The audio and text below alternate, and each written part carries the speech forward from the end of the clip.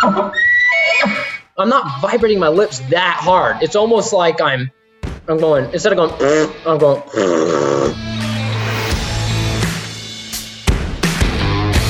Hey, everybody. Welcome to the Hoyt Bow Hunting Podcast. I'm your host, Danny Ferris. I got my sidekick, Evan, with me today. And I want everybody to welcome back to the show, Mr. Bo Brooks, now world champion elk caller, Bo Brooks. Bo, congratulations, man. Congratulations. Man, I can't thank you enough. I got lucky. Oh, I beg to differ. Dude, I shared that video of yours, and I'm sure that there was tons of people that did. But literally, was that like your final, caller's choice call that you put together right there? But it was the one I posted. If it had cow calls in it, it was. Yeah, that's my final freestyle. Yep, it was the final freestyle. And dude, when I reposted it, I just put, is it real? Is it a real bull or is it just Bo? Like, dude, that was freaking awesome. And I can't even imagine what it was like sitting inside the auditorium. Now, one thing that I want to ask you is I noticed that you're pointing that call right at the floor, and I'm sure that everybody does that to reverberate, but do you ever do that when you're actually out calling elk? No, because it doesn't bounce off the same way. No, we got the trees and stuff, It sounds so good already. I do. That's one of the, actually kind of it took pictures at the end. That's kind of my signature thing. I take it across the floor. Not many people do that. And it just makes it twice as loud. Dude, I was blown away. Seriously, I was blown away. That was your lip balm is just mind boggling, dude. I did turn the volume down on my phone. I appreciate that, and that was something that, I've told you before when I've jumped on this podcast, I don't do a lot when I'm actually hunting. Yeah. But you can see why. It's just. Oh, dude, it was like if I was in the woods there, you would have me stalking in on you for sure. I'll be running. Sure. There wouldn't be a stalk. I'd be running in on that. I know, dude. Like, there's a bull. Close the distance as quick as possible. I have more fun calling people in sometimes, and it's always fun. I had one guy last year. I was with the bass fisherman, Brandon Podnick, and we were calling this spot. There were some bulls, and I kept hearing Hoochie Mama. Said, I'm going to call him in. He walked up, and he gets into about 20 yards. He takes his hat off. And he does a little bow and walked off. You know what? It's all fun, though. It's fun. I'm going to steal that guy's move. The next time, I've only been called in a couple of times, and one of them was by a guy who it was cow calls, and I thought they were real cows, But if that ever happens to me again, I'm going to do the exact same. Take my hat off. Tip my hat. Tip my hat. Give him a bow and leave. I've been called in a lot. Honestly, and that goes back. Dad always told me growing up. He said, "You'll get. There's a lot of times that you'll think that that's a person, and you just look over it, and it turns out it's a bull." And so, I keep optimism, but if I hear power bugle, I'm pretty sure most of the time it's the chuckle of a power bugle can usually set it off for me. Yeah. Well. Honestly, I have had more times where I thought it was a hunter, and I was almost sure that it was a hunter, and I went to it just in case, and it ended up being elk. And I think the last podcast I talked about this. There was one where I would have bet you my life savings darn near that this dude had a bite and blow cow call. And that he was just going, yeah, and I was like, oh my gosh, that hunter is competing with us for this bull. We've got to beat him to the bull. You know what I mean? Yeah. And I go like storming in there because I'm certain that this is a hunter, and it ended up being a cow. Did you end up calling him? That's a pissed off cow.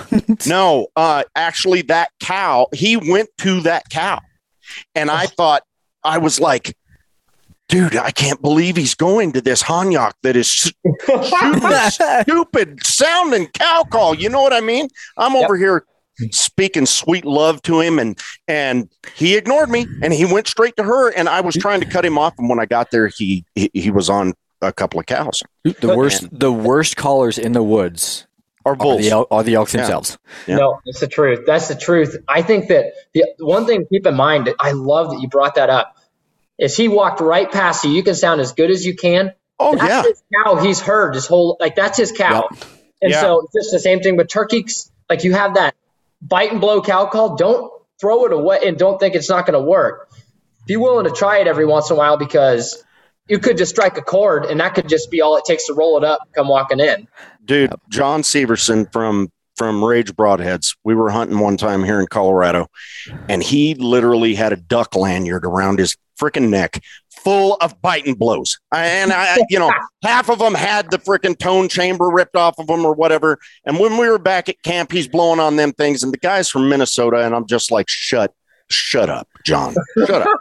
And we go out there into the woods, and long story short, once again, I am making sweet, seductive love calls to this bull, and he won't answer. He won't give us a clue where he's at.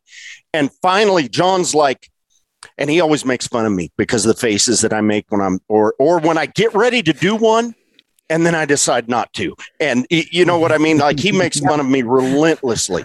Well, he finally says, I can see Danny in that situation too. Oh, dude. He finally says, Ferris, do you mind if I try? I know I'm just a novice or whatever. And I was like, yeah, go ahead. And he literally grabs one of those bite and blows. And to me, it sounded ridiculous, just meh, meh, meh. And he stepped on it. The volume was like way up there, man. Our camera mics, were just going bananas there. Everything was turning yellow. And that bull screamed. I mean, stepped on him, screamed right back at him, and I couldn't get him to pipe up. So it taught me a lesson. Taught me a lesson. Use the different sounds, and just like a turkey that might prefer your box call to your slate or your mouth call, same thing. Exactly. But I do the same thing that he does. When I go in, I've got my bino harness, and I think I've got 7 or 9 different diaphragms, and I bet I've got another 7 to 9 different bite and blow or reed calls between the pouches there and in my pack. Because same thing. Yep. If I get in on a bull and he's not talking, switch him out. Dude. Exactly. I'm 100%. 100%. I'm not making fun of nobody anymore. I'm not. But anyway, congratulations on your world championship. I know that you have been close on several occasions. What is your best finish prior to this year? I've been second. It usually comes down to Corey and I. So, well, was it last year or 2 years ago? You were second by literally 1 point. Half a point. Yep. Half a point. Jeez. Yep. And this year, I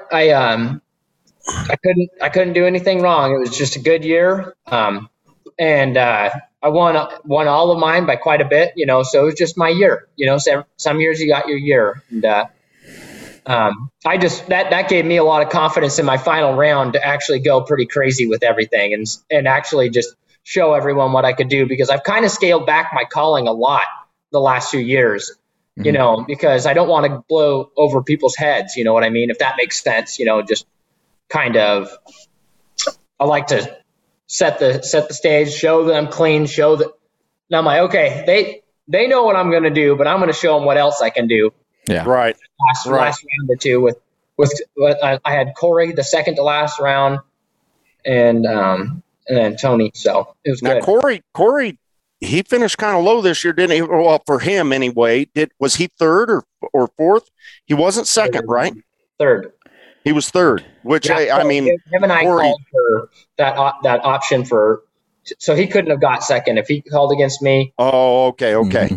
I see. Got to the finals, and then he had to get pushed down. So right. I talk about, and it was what was so cool this year is there was a lot of really good callers. Like I was really impressed with the amount of good callers. I was just super.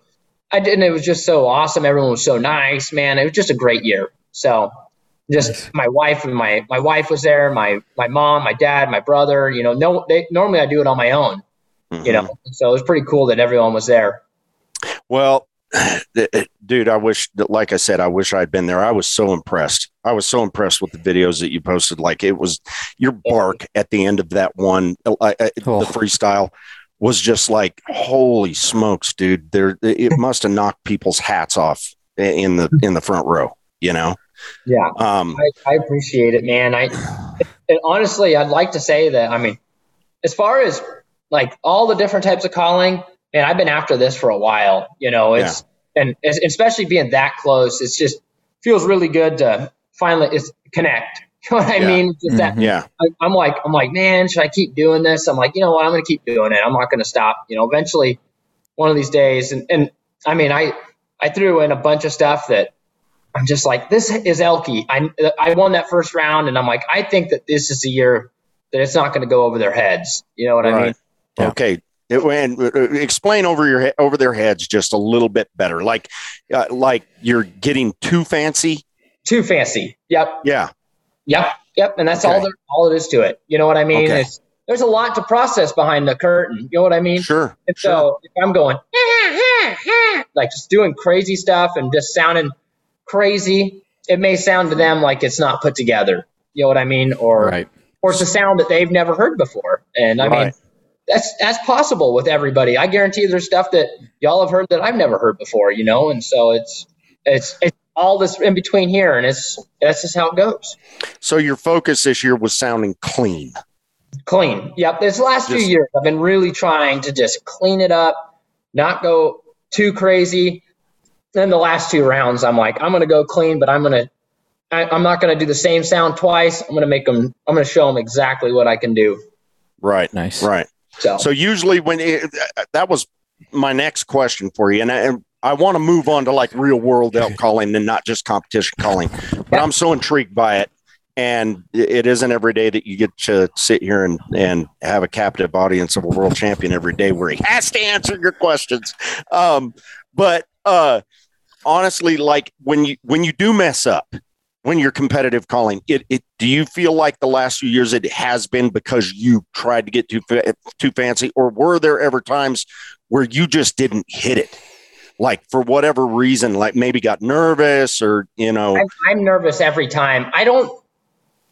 With elk calling, it can be forgiving though for me. I know how to, if I feel something going on, I can make it sound like something else because elk mess up, man. I mean, that's all there is to it. You know, the hardest thing that I always play it's a really hard note to get. And the reason I do it is to show people what I can do is that high pitch bugle that I do. The highest of the high is just. Yeah. And not breaking it all on that is so hard. And so, I mean, have I messed up before? I had one time, and it was last year, that my call actually cut out. It wasn't because of anything I was doing. Spit got in there. You know what I mean? And when you get spit in there, that's what happens. And I just made it sound like something, though. I started feeling it going like that, and I went, and it did a whole bunch of crazy stuff to make it sound like an elk. You gotta. I mean, as far as cow sounds go, I just don't mess up on cow sounds very, like, truly, I really don't mess up on cow sounds. The cow sounds it's ingrained in my head. Like I just do them. You know what I mean? They're free throws. Yeah, they're free throws. The bugling was where it gets a little. The crazy stuff that I do. The lip balls are not hard for me. I mean, they're in there too. But the high pitch, I kid you not. I wish I could find more control of that. And I know that you don't use it in the field that often, and I probably wouldn't use it in the field that often either. But like I've got a couple buddies that whatever. I'm raising my hand. I'm guilty of it. I use that sucker. Well, and Steve Fernandez, a buddy of mine, he's got a really cool sounding one, and even if it's just for dibs over your buddies. You know what I mean? It's cool to be able to do it. And I use it for calling people in. I love it. Yeah. Like, there's sometimes where I can hit it perfectly, but I just don't have control of it. Yeah. You know what I mean? Yeah. Need more practice. I wish I had more insight, honestly, on how to do it better. Honestly, I've just always been able to do it. And my dad did it one time when we were going down the hill. I don't know how he knew how to do it, but what are you doing, man? Like, that sounded really good. Yeah. And I saw what he was doing, just buzzing his lips. Mm-hmm. Okay, I'm going to figure that out. So I have some insight. Honestly, there's different tubes in the mouth on different tubes, and how they're cupped and the size of them means a ton. Like, for a long time there, I couldn't get it to go at all. It's kind of like playing a trumpet. Yeah. You know what I mean? Yep. And you're blowing into it the exact same way. And it seemed like the tubes that had the cup on it, that was more like the mouth of a trumpet, for lack of a better comparison, that's smaller, far easier for me to do it in. And it just, my lips continue to vibrate at the same momentum, let's put it, I still don't have control of it. But the thing that I do a lot is, like, I'll do it for you guys. Let me see here. Rip it, Bo. A low pitch one. You do it. I take my tongue and almost like a U, where I go.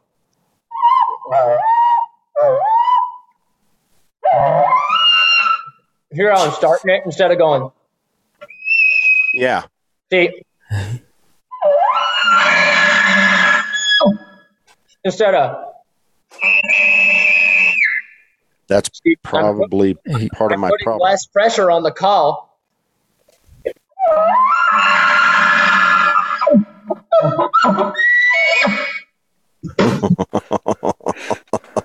Holy moly, so I'm just getting off it. Now I'm not vibrating my lips that hard. It's almost like I'm going, instead of going, I'm going. Okay. Well, and it keeps that tone a little bit lower too. Exactly. And that's it. And I like I said, it's not that I don't use this, there's times when I get in a meatball and I'll use something like that. And I'm trying to sound like a really mean bull, Explain what a meatball is. And I'm sure that my term for it's a rut fest, but rut fest meatball, when it's usually it could be middle of the day, I see it a lot in the afternoon. They all come up, same spot. They're all screaming, could be coming back from a field. They're all screaming everywhere. And you hear 25 different types of bugles, or 15 different bugles, or depends how many bulls are in there. But, you got to kind of get their attention. But, the reason I don't do it like stepping up on the bat, that high pitch bugle just dives so much deeper into canyons for me. If that makes sense, I can reach down in there, and also I just like being a smaller bull when I'm bugling at elk, Right. But, try not to intimidate. Yeah. It's still, I want to be real. Like, I want it to be real, but we'll dive into all that. We got time to do it. So, well, and we should have gone back and listened to the first one, make sure we don't recover a lot of ground. However, elk season's 2 weeks away. And for anybody that didn't hear the first one, it might be good to recover a little bit of that stuff. But when it comes to calling elk, actually real elk out there, a lot of people believe there's like a lost cow versus a hyperestrus cow versus this versus that. Do you have some different bugles, different cow calls that perform different functions and have different meanings to them?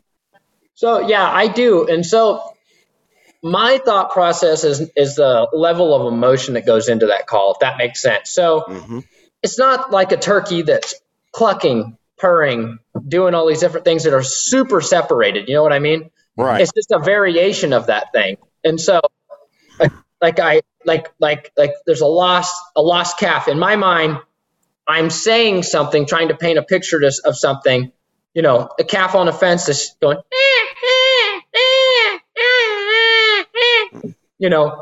And something very close to that, but in a different situation, would be when a cow is just super fired up, and some would call it an estrus cry, or where they go, ending it real low. Yeah, exactly. And so it's just how much excitement you're putting into that call, and that could be spacing on how many times you do it. That can be a length of the call, pitch, everything like that. And so I've never been, as far as elk go, I've never been real good at naming them. Evan, we talked about it earlier. Your buddy is a biologist, has really got a good idea. Chris Rowe, he's got it, a language, like he's got definitions for everything. Yeah, definitions for it. I'm not that guy to be able to give that definition to you guys. I've spent since I was able to walk, and I literally mean that. I skipped almost all of September in school with my parents. I mean, elk hunting and listening to elk every single day. And it's so hard for me to, you ask me, what was that? I can tell you the situation and what it means, but I can't put a name on it, because the pitch could just be the cow too. Right. And so, and can mean the same thing, but they're just different cows. Yeah. Right. Different levels of maturity. Exactly. Yeah. And so, but there's a difference between a content cow call and an excited cow call. And I'll have to send you guys that video of that big herd. I think you've probably seen it, like 150 cows come running in. You hear 15 different cows, and there's 150 cows, but they're all going nuts at one time, but they're all kind of the same pace, if that makes sense. Yeah. Do you have that video on YouTube or anything like that where people can go find it? I don't. It's on my Instagram and it's on my TikTok. But okay. I really should be upload it one of these days. It's a huge herd of elk, and they're right. All I started them with is I went, and I hear, and it's just going nuts. But it matched your pacing on that call. Yes. And then as they all started talking, they're picking up the speed and they're yelling at each other, and all of a sudden, feeding off of each other. Yeah. Exactly. Yeah. And so, am I saying get in the middle of the elk and then just start going nuts? No, not per se, but understanding what they're saying and understanding the timing. We've said this 100 times. Understanding the timing of it and understanding what you're saying is huge. So you walk in there, and every time you cow call, you go, oh yeah. It works, wave it. But you don't know. You're just stewing it to do it, not save. Like I save that for when I really want to get them fired up. Right. Yeah. Well, and it probably depends upon what you're doing. You know what I mean? Like, do you have a buddy out in front of you who told you keep him talking so that I can get in close? You know what I mean? Yep, exactly. Now you want to do anything that you can to make that bull keep bugling. Or are you trying to pull him into you? Are you trying to convince him that he left one of his cows behind? Absolutely. What's your purpose right there? Yeah. What time of the year is it? That can absolutely change. And how many elk are you hunting? Is it just one bull in there, or is it 10 bulls in there? Right. As far as I think we'll just jump in. I'll start off with a call that works really good for me. And this is something that I use every single day elk hunting. It's just your cow call. Mm-hmm. Okay. So this is just going to be everyone does this. It's a cow, your cow mew. And this is, everybody likes to do the EU. Mm-hmm. Stop that, guys. Yeah. We got to stop that. I want you to drop your jaw when you do it. This is what I'm saying there is I'm just it's cow talk. Yeah.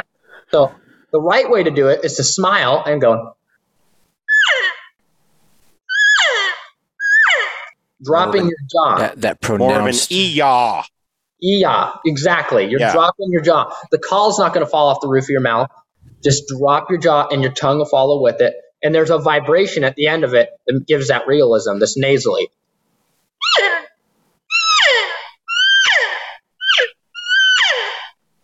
And the next step to add more realism is to put it out of the side of your mouth.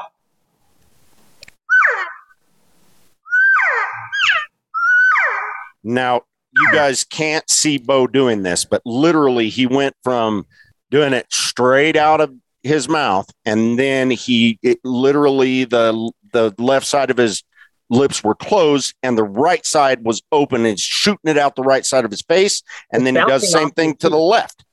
Yeah. And so you're bouncing it off your cheek, and then you can make it sound like there's more than one cow that way. And that's what I do. I go the side, and see there's that pocket that you make when you put your side of your mouth out. Yep.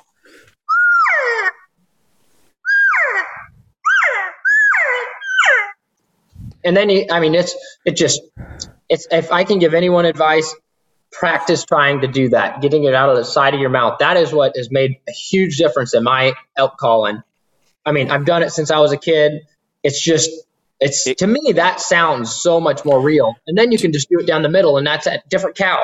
Right. Yeah. And it's casting it. It's casting it different directions. And you potentially have, with one diaphragm in your case, you have 3 different sounds because, like you said, you're casting it right side, left side, center. Exactly. Without doing anything. I can do it without dropping my jaw or anything. Going different directions and sounding like they're coming from different directions.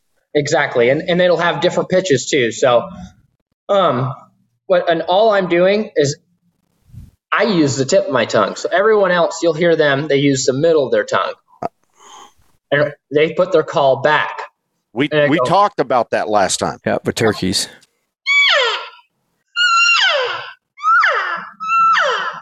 You move it forward behind your teeth and use the tip of your tongue.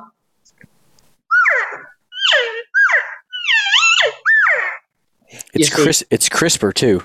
It cleans it up, and it cleans it up, and I have more control. That's just me. So, guys, you got to find a spot that works for you in your mouth. That's the biggest part, being comfortable with it. But man, I'm telling you, that's why mine sound different for the most part. You know what I mean? Right. And so, do you have any guys that you compete against that do it in the middle of their mouth or the back of the tongue, or is generally everybody up front? No, everybody else is back. Really? So, yeah, for the most part. I mean, everyone that I know. I mean, Corey, he has a beautiful cow sound, and he's one of the few people that I know that really can run a call with a flat tongue back that sounds really good. But I mean, I run it different. I run it right behind my teeth. I run tip my tongue. It's a different way to do it. And this is from years of turkey calling and everything calling. You know, I can take this one call.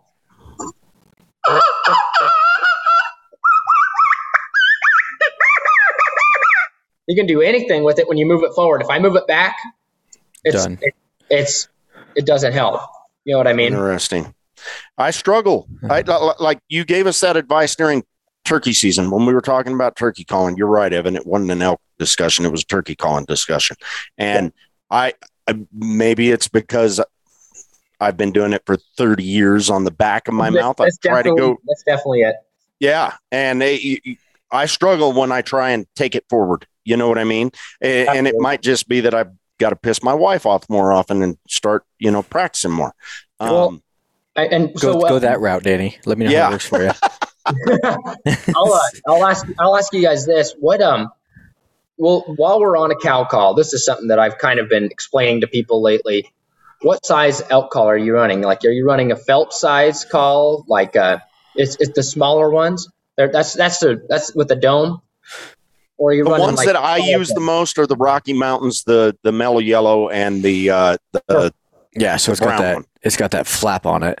Yeah. And so, guys, this is something that I've been telling everyone. This is a big step. Is what we used to use. It made it easier for you to make the elk sounds. You guys can run turkey calls just fine with this bigger size, right? Mm-hmm. I'll see if I have a small one here. You wouldn't believe the difference in a small call versus a big call. So Carlton, our calls, they're bigger and they have more depth because there's more latex there. Right. And so all you usually get is out of a the smaller frame call. That's why chuckles are deeper, the lip balls are deeper. They have more. They're fuller. This is a wider call like what I ran for Worlds. So your bigger, wider calls are usually the ones that you are more versatile with, is what you're saying. I'm the only person up there on stage that's not running a small dome call. Right. So when I was running like the Preston Pittman turkey calls, like that bigger frame, lots of tape and contact. Yep. That was why I was getting so much more versatility out of a single call. Was there's more latex there to work with?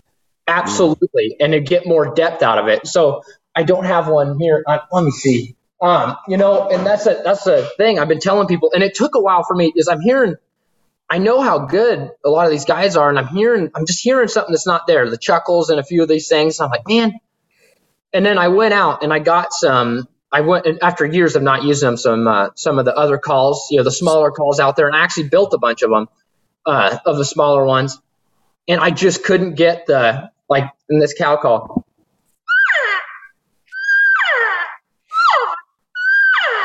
That 2-note. Yeah. It's really real. And then my chuckles too. It wasn't, it was, if that makes sense. Yeah. Yeah. So you couldn't get the low tones as well. Yes, exactly. It's 20% more, 30% more, because you've got 20 or 30% more latex. Right. Right.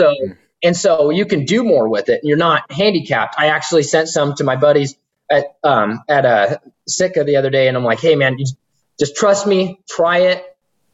It's going to be a little weird at first, but you're going to, and he texted me, he's like, dude, the chuckles right off the bat are just better, and that's just, if people are looking for that next step, is trying to try one of those bigger frame calls, is you're going to have more versatility with them. I mean, that's telling my secret from why I'm at Worlds. I sound a little bit different. You know what I mean? It's just, I think that, it's something that it took me a few years to kind of figure out. I was just wondering, like, man, and I started building them, and I mean, they're awesome. Like the smaller framed ones for calf calling, for some cow sounds, for high pitch bugling, or high pitch stuff.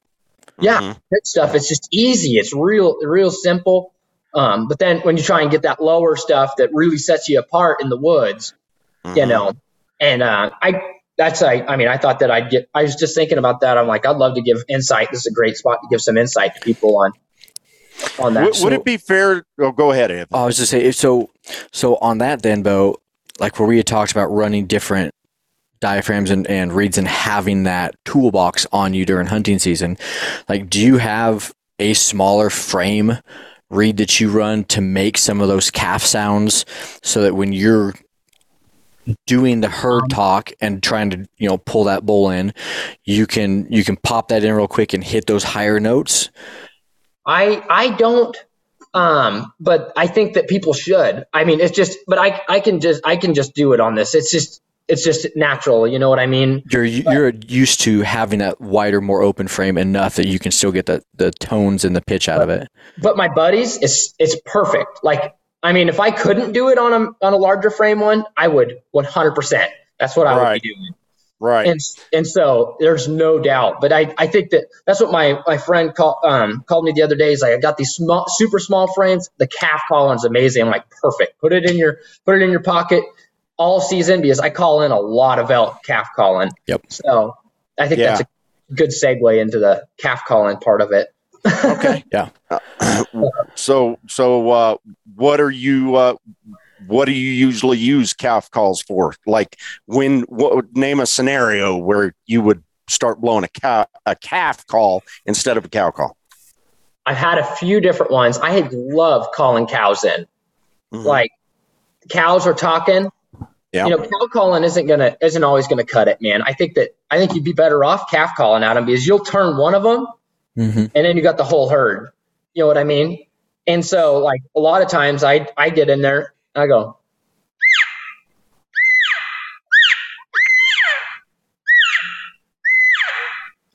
and just do a high pitched calf call, and that's a lost calf, guys. So there's other calf calls when you're just doing herd talk, and just,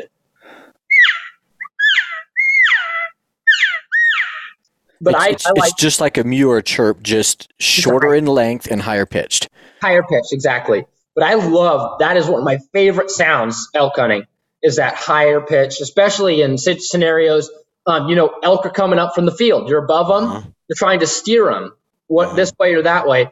Start calf calling at them and get them lined out your way, because I've had them on fences before and had them cross, where they're walking away. It's kind of my last resort, because the bugling's not going to a lot of times turn him around if he's following those cows off. Get in there and make them cows come running in, and it's just like turkey hunt, just like anything. You get the cows, you got the bull. The funny thing is, the first elk that I ever called in, and I must have been like 14 years old, was a cow, and it was probably because I really couldn't run that call very well, and all I could really do was pretty high pitched.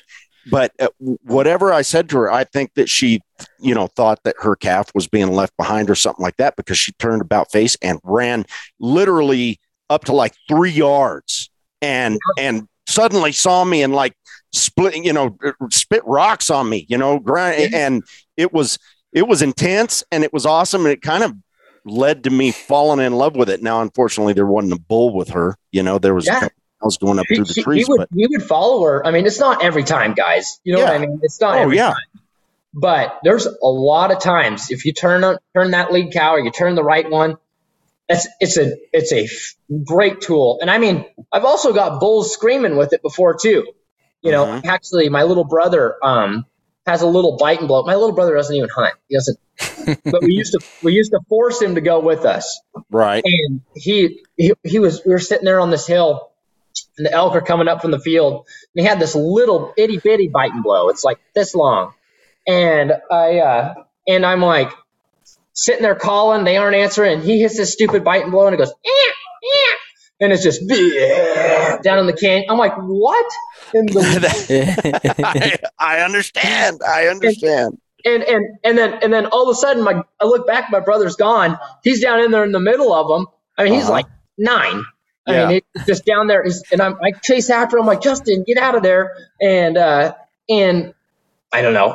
We ended up turning him around, I went out and bought one. Mm-hmm. So I mean, and that's another thing. I mean, you can have a mouth call to do all this stuff, but having a good, like those little tiny calf bite and blows is awesome, because it's just more volume. Mm-hmm. I said the way it carries, like it can cover some ground that your diaphragm is not going to. No. And then when you get in tight, then you can try with your diaphragm, and that doesn't work. Hit them up again with it, and there's a lot of times that they'll just blow up. Mm-hmm. Yep. And I've talked to some guys that they'll use that bite and blow because of the tone and the pitch and how much distance that call is going to cover, and they'll get that bull working. And as they think that bull's coming in, they switch to their diaphragm. Yeah. And all of a sudden the bull shuts up and he quits working. He doesn't care about that pitch and the volume. That's what hooked him. He knows what he's coming to. Yes. So don't be afraid to use that same call when he gets inside that 100-yard mark, because that's what he's coming into anyway. I would I urge people, don't be afraid to like a great example. This is directional calling. Mm-hmm. So turn around. If you think it's going to be a little loud in his face, just straight behind you. Yeah. And they're going to go to that spot, but that little bit of reverb behind you can keep them coming. And that's why I'll have my bugle like on my shoulder here, and I'll just, if I scream it, like there's a bull right in front of me, I'll scream right behind me. A lot of time I'm calling for all the time calling for yourself. I'm always calling for myself, or someone else. And so, and then if it doesn't work and he's not coming in, then now you have one more thing in your grab bag. He's at 100 yards. You turn around, light him up that way, right at him. What he's talking about right here, guys. I mean, I cannot tell you how many times that I've seen it where a bull is doing some bugling and he's bugling away from you. You make a couple of calls, and for a couple of them, he turns and faces toward you and bugles, and you think, here he's coming, because he sounds so much closer. And then the next thing you know, he turns and bugles the other direction, and you think he's leaving again. and I've even made mistakes in the past where I swore that bull, either because of terrain between us or because he was just pointing his head the other direction, and it sounds like he's in a completely different position. Well, it's the exact same thing when you point your grunt tube directly at them versus directly away from them. They're going to know the general vicinity where you're at, but it's much more likely that he'll come past you if you're casting your calls behind you. Yes. So on that note too, talking about solo hunting, when you're doing directional calling, if you get one, let's say you're doing more cow calls, you get one lit up, do you stop calling and slide in 20, 30 yards and wait for him to either respond or physically see him before you make another call? Because if you do that, in my mind, what I've done in the past is make my calls from, back here at this pine tree, and then quietly try to creep up 20, 30 yards and wait, because he knows he's already pinpointed my location. Bull, buck, doesn't matter. When they hear you grunt, when they hear you rattle, when they hear you bugle or cow call, they are already keyed in on that spot. So if I slide up and they come in quiet, they're looking where I was, and that can potentially, as a solo hunter, give me that opportunity as they slide in looking behind me because I've slid in.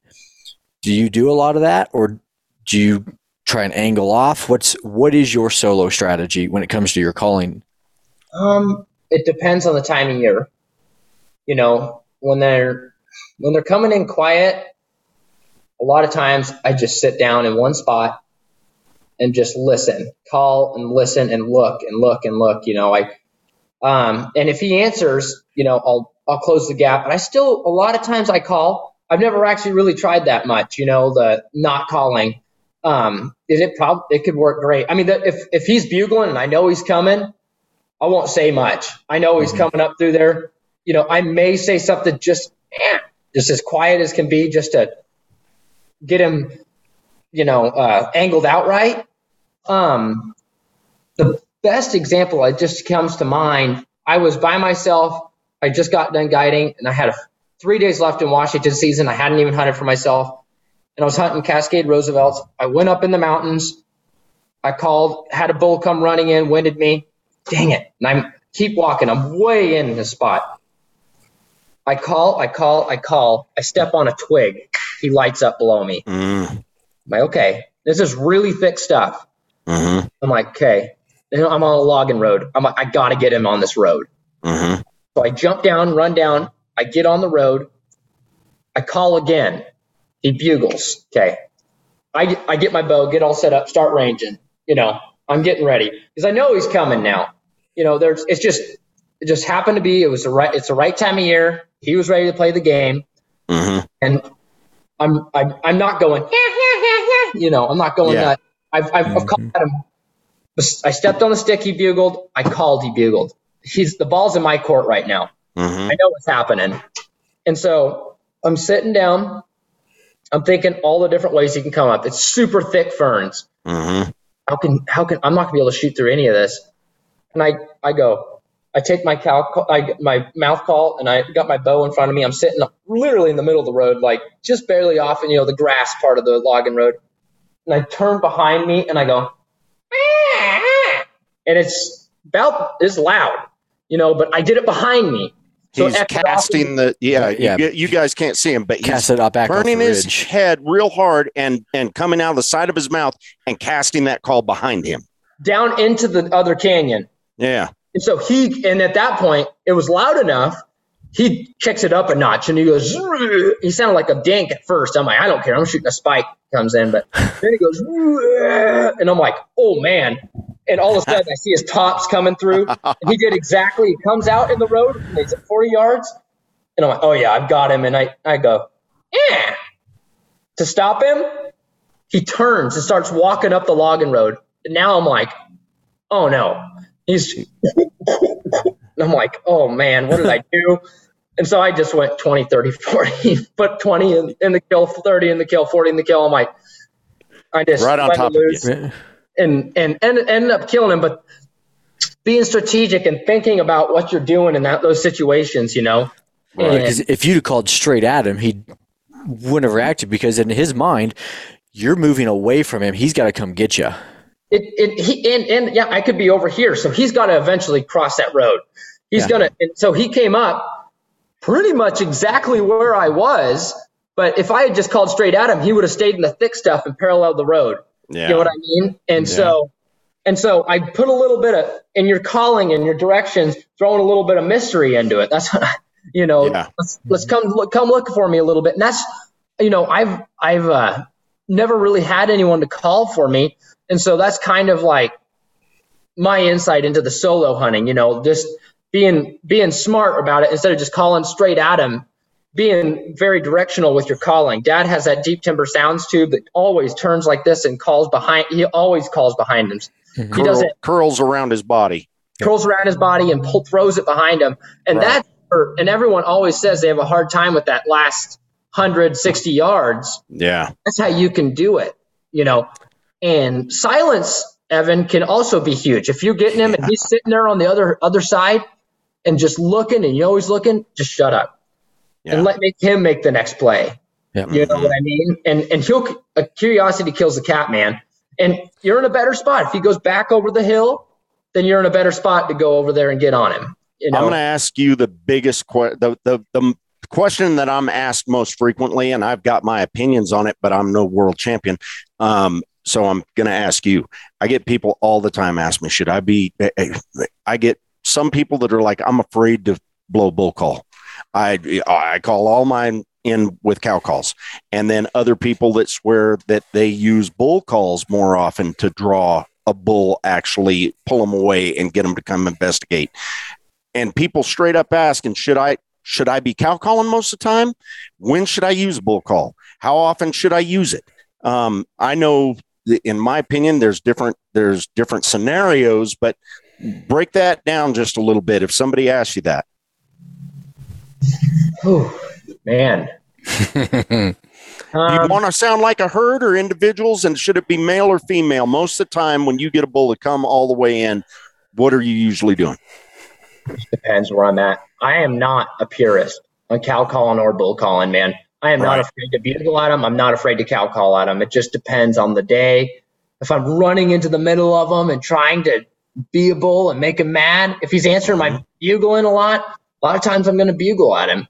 If I don't have to bugle at him and he's just ripping back at my cow calls, I'm going to cow call at him. Mm-hmm. If he's just running off every time I call, I'm not going to say a single thing. I'm going to slip in there and I'm going to rake, and sometimes I'm not going to say a single thing, and I'm going to get right in his bubble, and he's going to run around chasing those cows, trying to get them rounded up to get away, and going to give me an opportunity then, or whoever I've got in front of me. So, man, everyone's got their opinions on it, but at the end of the day, they all work. I mean, at the end of the day, people kill elk all the time bugling at them. People kill elk all the time cow calling at them. It's very scenario driven. If he's a bull by himself, should you just use cow calls? Well, it's hard to say, man, because sometimes it could be September 5th and he just came out of the woodwork. Yeah. Before where I cow called, it was a few years ago. I had this tank of a bull by himself, and I didn't know he was a tank till I called him in. Oh, cow call. And he just kind of go away. Wasn't too worried. Finally, I said, screw it. We ran in there and I just ripped off the gnarliest bugle I've ever ripped off, turned around, screamed, just took it up 3 more notches and came running in. But you get towards September 25th and they're all screaming at each other. Mm-hmm. And I scream at them and they just take off running because they've heard. I don't care how good of an elk caller you are by that point, a lot of times. And it depends on your public, private, Well, and sometimes there's different reasons why they're running from you. Yeah. Sometimes it's because it's a bull who's had another bull come in there and steal some of his cows, and he literally just doesn't want to steal. He doesn't want to lose any cows and just wants to usher them off. Others are pressured and have had hunters come in on them. There's a variety of reasons, and what you've got to do, in my opinion, is try to read the scenario that you're in. It's a temperature. Yeah. It's a temperature gauge, man. Coming off the mountain, you've got time to figure him out. What's he answering? If he's answering other bulls, let him answer other bulls and just take as an opportunity to slip in there. You know what I mean? It's funny. You know us bow hunters. You ask 5 different experienced elk hunters, and you might get 5 different answers. You know what I mean? And there's some guys that are very successful who have told me I don't bull. I almost never bull call at them. You know, almost never bugle, maybe as a locator, and that's about it. I do everything that I do with cow calls, and it works for them. But to me, I feel like, man, it's 50-50. Sometimes it's cow calls that I'm pulling them in with. Sometimes it's bull calls, and it depends upon that scenario. And it's very important to know how to do both. Thank you. That is exactly the point right there. As an elk hunter, man, you got to have your grab bag, man. And the more stuff you have in your grab bag, you understand it more, in my opinion. Like, you understand when to use a bull call, when to use a cow call, when not to call. I mean, I've gone back to that a lot. You'll hear me go back to that a lot. In today's world, elk are getting so smart. You know, there's a lot of scenarios later in the season where even a cow call could blow the whole herd out. Yeah. And think about how many times some of these elk have been in on. I mean, it could be the 50th time they've run into people in the 20 days the season's been open. You know what I mean? And it always starts with a cow call. And so, I mean, I've heard them run off on other elk, you know. It just like, it's just really understanding the temperature and the scenario, early season versus late. Early season, if it's a small bull with a bunch of cows, I would not suggest bugling at him because he's just going to take off running. Early season with a big bull, a few years ago, I called this bull and we ended up killing him later in rifle season. He ended up going 370. I called him in August 28 and bugling the whole way in. August 28, screaming his head off. He had 70 cows, and he just left him like it was nothing. You just got to gauge the temperature of the bull that you're on. Well, and I personally am a firm believer that, just like with whitetails, for instance, you get at the end of October, you get 2-year-olds that think the rut is on, and they start running around with all of the does, chasing them and acting like it's the rut. Bulls, I think, are the same way. Those big bulls don't really get excited until the first cows come in. And if he's got 70 cows in front of him, if none of them are hot, he knows that none of them are hot. You know, if you made a sound up there and he thinks that it might be a cow that he needs to go smell, he might just come try and find you, you know. The best time, Dad has always told me this. He said, and this is speaking towards the early season elk hunting, the best time to kill a big bull is the first time you mess with them. Or first time they've been messed with. So, you know, I hunt some of this lower stuff when I guide. The bulls get pushed off the mountain. They've already been hunted by that point. So, you know, you get on some bulls. Like, if you can find them that early season, September 1st to September 10th, there's some giant bulls to be shot then, because they haven't found cows yet. If you get them in a scenario that's right, then it'll work for you. You know what I mean? Oh yeah. So, what are some of those bull vocalizations that you can change the game up on that are more subtle? So, and referring to the last podcast we did where you said you have some subtle tactics. I have some that I have kind of started playing with over the last couple of years. When I get into a bull I've messed with 3 or 4 days, and I kind of change some things up. What are some things that you like to go to if you are working a consistent bull that you can kind of flip that script on him? Some real subtle. Man, I'm a big fan of raking. I mean, huge fan of, and that's any time of year. But sometimes it's just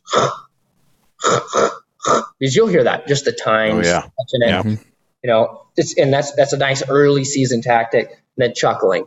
I mean, I'm a huge fan of chuckling, man. I use chuckling so much. A lot of times where you won't even bugle, you just give them a chuckle. Yeah, and so when I say chuckling, you heard my chuckle earlier. That's like that's in the middle of them, meatball, but like the low pitch, just and guys, I'm going to do it, but it comes from your stomach, man. not from, that's what I hear a lot. You open your throat up, comes from your gut.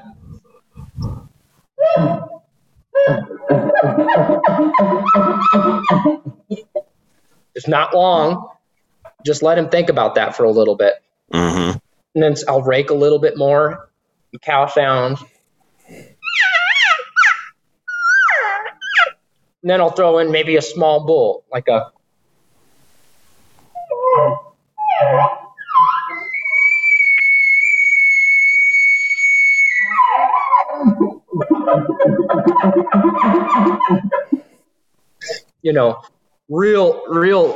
Real pretty. You can hear that. That could be a big bull. That bugle that I just did. Mm-hmm. But that's like not the kick it up a notch. That's a right. I'm sitting here in my bed, just high pitch. Yeah, and then I end it with some waviness at the end. Not but a little wave that I've just heard it a bunch. I think I said something about this the last time that we talked, but you've been talking about reading the temperature. Taking the temperature and trying to match that. And a lot of times, in my opinion, whether it's in the middle of the day, kind of when they're getting to their bedding area or just getting out of their beds, or at the end of the season when they've been pressured some and things like that, it is, for a lot of people, it is hard to make these sounds. When they're practicing, they're using a lot of pressure and they're good at making them at full intensity. You know what I mean? At full volume. But it is hard to make some of these sounds subtly and more quietly, to take pressure off and to do them so that you can, the animal can only hear you from like 100 yards out versus 300 or 400 yards out. Mm-hmm. And to me, it's like the the Catholic going into the rattlesnake church or something like that. You know what I mean? Or the rattlesnake preacher coming into the Catholic church and literally going bananas, just going at the wrong temperature, going too loud when you need to be quiet, and make subtle calls. But it's something that you have to practice, and it's difficult. You got to find sometimes the right reed that can be blown with less pressure. So absolutely. And I'm going to put this out there, guys. Don't throw away your calls at the end of the year. If they feel like they're getting worn out, those are the best ones for doing that type of stuff. Mm-hmm. Yeah. And so, like, this call is a year old or whatever, it's 2 years old. I pull them out of the second steal from our turkey calls. I'll cut them up. If they're like a 3-year-old call, the best cow sounds ever. But I'll show you guys like how to quietly cow call the easy way. All you got to do is close your lips.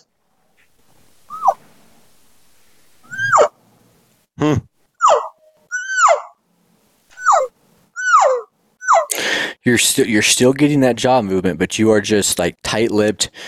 So everything stays in. So just do that. Then on a bugle or a chuckle, put your hand over the end of over the baffle tube. Of the tube.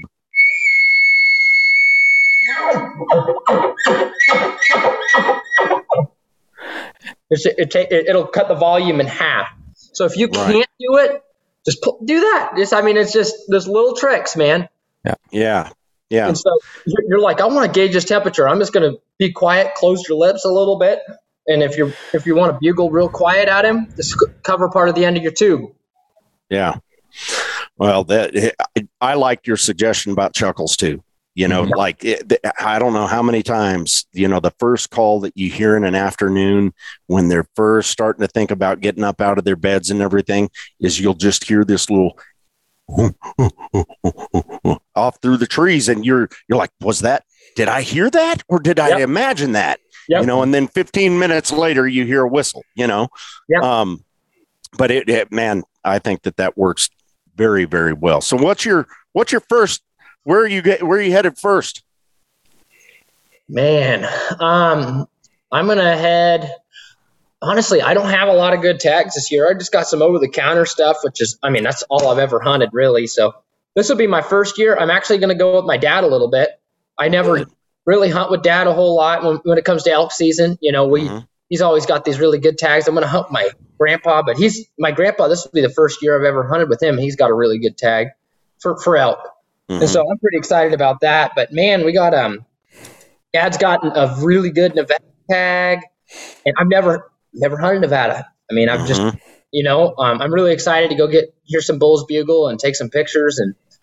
But I mean, for me, Washington, Oregon, Colorado, I'll go do that. And, I heard Colorado wasn't allowing non-residents this year. No, that's not true. That would everybody's heart just stopped it. Yeah, whatever. But it's pretty exciting. I'm super excited. This first year, I'm not guiding either. So since I was 18, so I'm really, I love guiding more than anything. But this will be a cool year to. Well, you kind of are. You're going with your dad and your grandpa, and man, those guys get to say, "I've got a world champion caller coming and calling for me." That's pretty sweet. Oh yeah, I'll bet your dad was pumped. I'll bet he was. I'll bet he was pumped. I think he may have been more excited than me. Dude, the picture, the picture of you guys, the whole family up there and everything. You could just see it written all over his face. Dad and I talked about it. He was, coming from my dad, he told me, he said, "You did something that I never could do." And that, coming from my dad who's shot giant elk and everything in North America, golly, that's a pretty cool accomplishment. And I don't know, he was beyond excited. He is beyond excited. And I don't know, it's really cool to have a dad that, that supportive of everything too. He used to take me to the turkey calling competitions when I couldn't, and take me to the elk calling competitions. And he's the reason you are who you are, for sure. He got you interested in this stuff imagine if you hadn't had him in your life, man. 100%. 100%. It was a blessing. And then my mom too, she's my hunting partner. My mom and I hunt together, and it's all of it came together this year, and I'm just so beyond blessed. And man, well, we here at Hoyt we're happy for you and we're proud of you. I'm pretty much I'm a Hoyt child, man. I was born with a Hoyt in my hand. That's what I've known my whole life, and I've been literally, because your dad's been on staff since 93. 93. I was born in 97. Yep. Yeah. So I literally, I got a tattoo of Hoyt on my butt. It's good. Made in Salt Lake City. Yep. Yes. Yeah. Well, guys, I hope everybody enjoyed it. Man, we could talk to Brooke. We just need to have him on more often and do series of these things. This was cool though, because it's by the time this posts up, everybody's really going to be packing their stuff and getting ready to head out. There'll probably be a lot of guys listening to this while they're driving to their to their elk spot. We hope that it fired everybody up and that you got some good advice from Bo here. To find him on Instagram at Bowhunter66, and his name's spelled Beau, not BOW. So it's Bowhunter66, and some of these videos that he's talking about are on his Instagram page, and there's a lot that you can learn from him. We enjoyed having you, man, as always.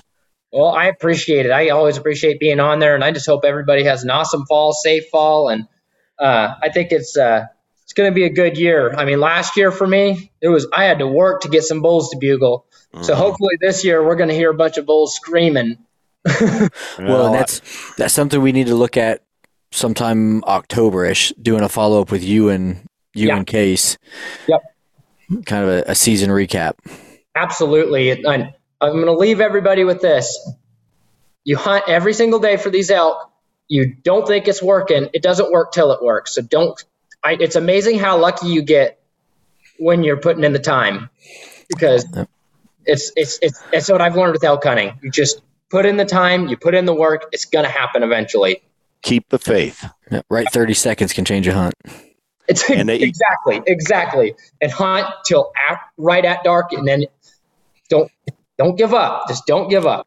Golly, don't keep that faith. It is so easy to go through, like 3/4 of your season, nothing's happened, and to get lazy and you stop every time you blow a call, every time you make a move, you have to assume it's going to work.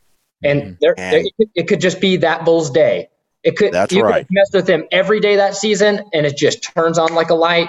I just if anyone takes anything away from this, you can learn all these different things, but be out there, be active, and it's going to work.